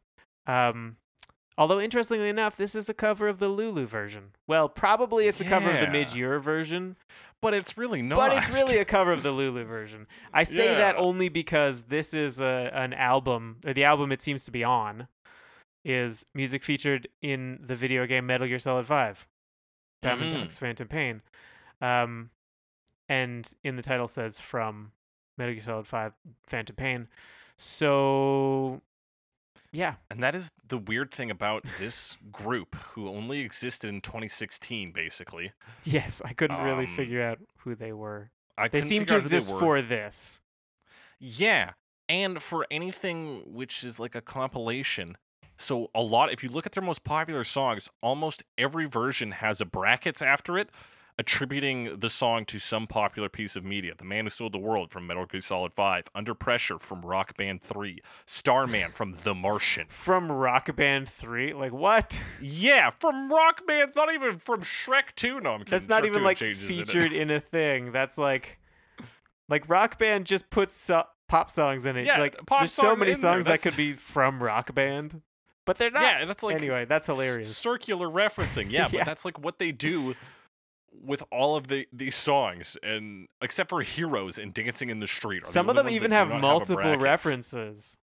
Yeah. Like Let's Dance from Zoolander, We Own the Night, and Boat That Rocked. Like Golden Years and from that's A on one Knight's version. Tale. Another version attributes Let's Dance to Rock Band. Yeah, I'm on their David Bowie soundtrack at the movies, a tribute to music featured in films. Yeah. So Anyway, this is, they're an odd group. My best guess is there's some sort of like loose collection of musicians from other projects who are also unsuccessful, would be my guess, who came together in 2016 because they're like, David Bowie's dead, and now we're all fans of him. Let's churn out some garbage, and here is some of that garbage for us to listen to today. Right. Yeah, that sounds about right. They even- So you got the sax on this. It sounds almost identical to the Lulu version. There's some buzzing instrument that hits those sort of driving two notes and just kind of drones in the bottom of the track. Yeah, it plays that low sax sound. Later on, it plays a little bit more clearly, and it does seem to be a guitar. Okay. But it's not apparent at first. Definitely not apparent at first. Just playing like really hmm. low. For a Yeah. guitar. Let's see what else. There's like a quick. There's an electric piano in this version. That plays a couple times. Like it plays a gliss, which happens in the Lulu version as well on the piano, I believe. Mhm. And has later on plays this like kind of ascending pattern, and that's another thing where I feel like there's one element that like, hey, might actually be kind of interesting, but they hardly use it. Like that could be Yeah. the identity of this version, and then they just like don't use it enough for it to be. Yeah, it's so weird that they're saying this is from the Metal Gear Solid 5 version, which is I'd says make some bold moves, and this one Yeah. actually just goes and clings to the Lulu cover so closely Yes, with it's very strange. like it's very strange. Like the bass line's very similar. It's actually bears some similarity to the Johnny Cougar version in that it's got that sort of upbeat like fastness to it. This version does feel a little quicker. Yeah, I think the other thing it has in common with the Johnny Cougar version is that it should have been 2.5 minutes. Yeah, that's Like, what it should have. I don't know. For sure. This one got boring. I don't fully understand why. Like it's shorter than the Lulu version, but I feel like they just ran out of steam. But Even yeah, though it's you- basically you- the same. Yeah, I don't really know how that works out, but that's how I It's- felt. You don't need a worse version of the Lulu version. Like, Yeah. It's not much going on here. it really not a lot. There's some hand drumming and kit drumming again, which I think is also in the Lulu version. Yeah, this is just a carbon copy with worse elements. Mm-hmm. That's pretty much Uh, it. That's it. Now let's talk about another piece of garbage, Unsound Americans in 2016 as well. Unsound American.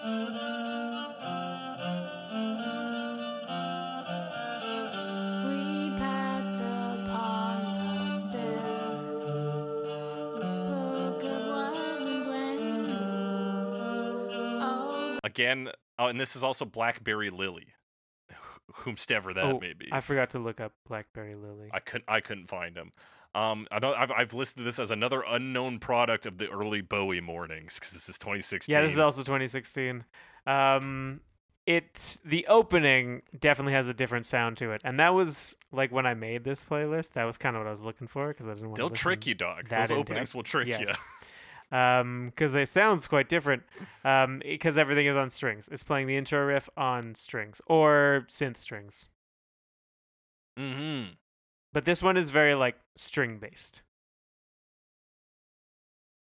Yeah, it's it really is. And then like a children's choir. It definitely has like the vocals don't sound super produced Mm-hmm. or like heavily professional necessarily. Or heavily performed either. It's They feel more amateurish. yeah. So you're right. It is this like violin. We get what sounds like a child to me singing, and some backup ooze. Yeah, it's a lot of backup ooze. Yeah, on the chorus you get some sort of plucked violin as well, along with the upwards riff being performed on the violin. Yeah, You get that this and the ding, ding, ding, ding, pizzicato, ding, ding, ding. to use Yeah, vocabulary. a little pizzicato. Bloop, bloop, bloop. Yeah, it's all very predictable and super fucking boring. Yeah, it's a very kind of, I don't even know. I was gonna try to describe it as something. I It reminds think me this of one. Oh, sorry. it reminds me of, I think the group is Scala, Scala, who's just like those two brothers who like work a children's choir, and we've done their Oh yeah, version those of like guys. Black Yeah, Hole's Son. It's like that, but without a full children's choir. yeah. I did think like I liked the outro. It was just a lot of like a lot of vocal layers and strings. Yeah, that's But I that's a think that's smart move. pretty much all it had going for it. Yeah, I mean, it was too long a journey to get there. It is, yeah. This one, similar to the previous one, kind of runs out of steam. It's also almost a full minute.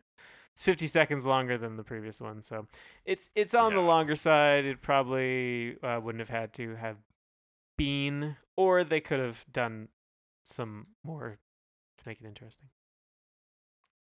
Yeah, that's all there is to be said about this one. And Yeah. with that, we're going to get into our final verdicts, Alex. We got Final 3 categories verdicts. today. We got the worst version, we've got the best version, and we've got the version that would play when you encounter your other self. When you encounter a man upon the stair who isn't really there. All right. Alex, worst version. We Worst got a version. strong running in the last Yes, 2 or 3 those here. last, because yeah, I mean, there's all the ones that I had to have on here, and then I was like filling it out, and it didn't go great. But worst version, I think, for me is Thin White Ziggy. It is perplexing, and it is also fairly boring. Yeah. It's bad. Its only advantage, and the only reason I won't be giving it worst version, is that it's a minute shorter than Unsound Americans, which was just That it is. drivel. I think it is important to have these two on because they speak to a larger picture of the David Bowie scene, which is the after death like worship. Right. And so there is just this churning out of covers and performances from artists small and large, and the quality is in such high variance that it's, you know, we've gone from these very genuine versions at the start where it's like, I like this song, I'm going to cover it, where it's like, oh, we got to get it. It feels a little insincere to be like, oh, we got to get in on this because Bowie's dead, so now it's important to do this. The same way that, like, every Canadian became a Tragically Hip fan once Gordon Lightfoot died. No, just kidding. Gordon Downey. Gordon Downey. Gordon Lightfoot, still alive. Still Impressively. alive. He's quite old. He is super old.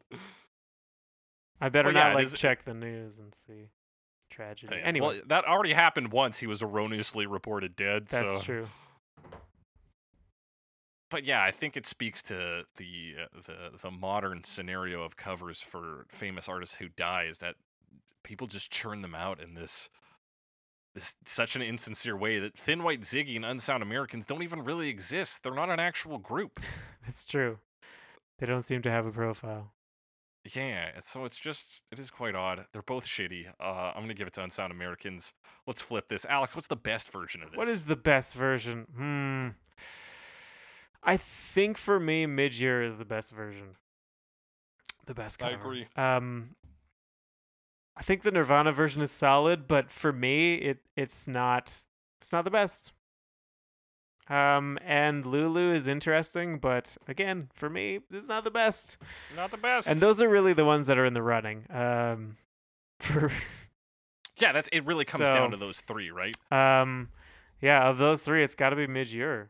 It's longer, Yeah, but I think that's just my, Mhm. my sensibilities are more mid 80s post punk Yeah, I electronic music suppose. than they are Nirvana. At least But they I are feel like today. Midge in his song grabs what's good about the Lulu version, which is predominantly that sax riff, Which is and he grabs again more Bowie. which is more Bowie, and he grabs what's good about the Nirvana version, which is also just what's good about the original, and he puts those two together and does it in like an 80s electronic post-punk context, which is I think really meshes with the song and that haunting space very well. I think it is just solid. Yeah. So I mean, it was also like the version curated by Hideo Kojima to be in Metal Gear Solid 5. That's right. So like it was already kind of vetted by someone who we at least partially agree with the tastes of. Yeah, he's got good fucking taste. Big fan of his games. Big fan of him being a fucking weirdo. Yeah. That's my glowing review of Hideo Kojima. I liked Death Stranding, so I'm on that side of history for people who need to know. Yeah, for thought it people was a that good game. means anything too. Like Yeah.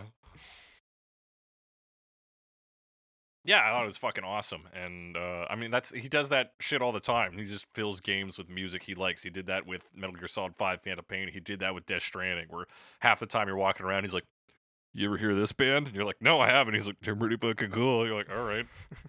Sounds pretty good. Thanks, as far Hideo." as I can tell, he kind of wanted to do it earlier on, but it was more difficult. Mm-hmm. But yeah, so that's the best one. Midge, do you think it's? Yeah, it's gotta be. I don't I'm not know gonna what ask it about is. the last name. I don't know. Don't how need to say it. know. Alex, you encounter a man upon the stairs who's not really there. This sounds like an old text adventure.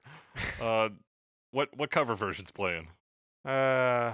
Wait, so the person's not there? Well, yeah, but So do I encounter someone or not? I know we're all asking that. I don't know if I have like a good response for this one. Alex, this is really just a wild card pick. Yeah, this is a so, wild I card mean, pick. It's John Mellencamp because I'm in the Heartland, baby. I have no idea. No, you've locked it in with John Mellencamp. I'm going with Yep. Lulu because if I encounter a guy, it's gonna be crazy. Is that a Lulu reference? No, it's just because that saxophone's pretty wild. That's all I got. Oh, okay. Then you say down Uh, at Lulu. Bum, bum, bum, bum, bum, bum. Bum, bum, bum. If I knew anything off that Metallica / Lou Reed album, I'd plug that in Lulu? right here. I'm singing Lulu down at Lulu by Ohio Express. That's a pretty good song. That's Japanese for Good Morning Express. Oh hi, Express. Alex, that's our opinions. Yeah. Y'all got different opinions, similar opinions. Hit us up on Twitter. #GoverMePod. @JakeTheCressy. @SomeAlexWiseGuy. Be sure to rate and review us. We're on iTunes, Spotify, Stitcher, Google Podcasts. Apple Podcasts is actually what it is, not iTunes. But, I'm old. Apple Podcasts. Fucking review us there. Tell everybody how good we are. Tell your friends about us. Send us questions at covermepod@gmail.com. Send us comments, concerns, suggestions for the future. We're coming up to the end of this month, which y'all know what that means. It's no more Bowie songs ever again until next year. Maybe we'll probably throw some. Or like We'll at figure some it out. point. It's not like I mean, I don't think I could not talk about Bowie again. It's gonna happen, people. It'll happen. But this is We'll the end take of a our break. formal discussion. It's been a blast. With that, we're gonna go into our bonus segment. Alex, it's been 5 years since David Bowie died. It has. How are you holding up? Pretty well. Pretty well. I mean, Yeah. I think it's unfortunate. I always wanted to see David Bowie live, and I was Mhm. hoping that he would tour some more. I even speculated that it might happen for Black Star. That got shot down pretty quick. But I don't want to dwell too long on the death of celebrities, because I think that he did provide us with a lot of material, and I'm still enjoying it. And it's, like I said, unfortunate there won't be more, but I really do appreciate what exists. And in addition to that, I had a dream several years before he died that he did die. Like, he died in my dream. Like, he wasn't there, but there was a thing. There was an announcement. David Bowie died. And then I kind of woke up and, like, in my groggy state, couldn't remember if it was reality or not, and just got really sad. So I Right. went You through got a test run. the experience of David Bowie has died several years before, And then, yeah, I already had gone through it once. And then when it really happened, I was kind of prepared somehow. That's Um, fortunate. yeah. I only once had a dream with David Bowie where he was in sort of his like Ziggy Stardust stuff where he's got the big like third eye, Mm-hmm. and we just sat in a movie theater together and we held hands and watched a movie. It's pretty dank. That's an But interesting did not prepare me dream. for his death.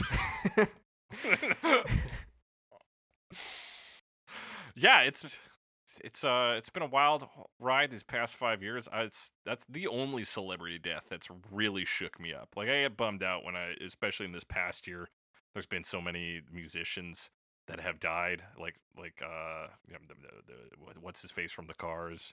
You got Neil Peart who passed. You got the guy from Fountains of Wayne. Clearly, I'm not that attached to them because I can't remember any of their names. But- Names on the spot, not a good thing. Yeah, not a good thing. But like, yeah, those all kind of hit, and I was like, like a lot of good ones are leaving. But yeah, David Bowie hit the hardest, and I think for a time I couldn't even listen to David Bowie music because I was just like, oh, it's all over.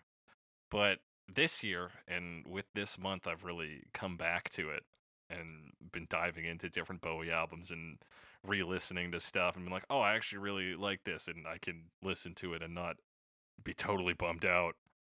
And I watched the Lazarus musical. Yeah, it's been a good year for Bowie for some reason. It's just been Yeah, real well, nice. I'm glad you worked through whatever you needed to process. Yeah, I am glad as well. Yeah, that's really it. I didn't have a bonus segment planned. We're just wrapping up Cover Bowie. I think I forgot to call it Cover Bowie, and that's my biggest regret this month as I've been Well, very I mean, inconsistent in You using the probably branding name. remember. You probably remembered at the start of the intro, but by the end, I mean it was Like, so oh, God, long. it's so fucking long. Jesus Christ.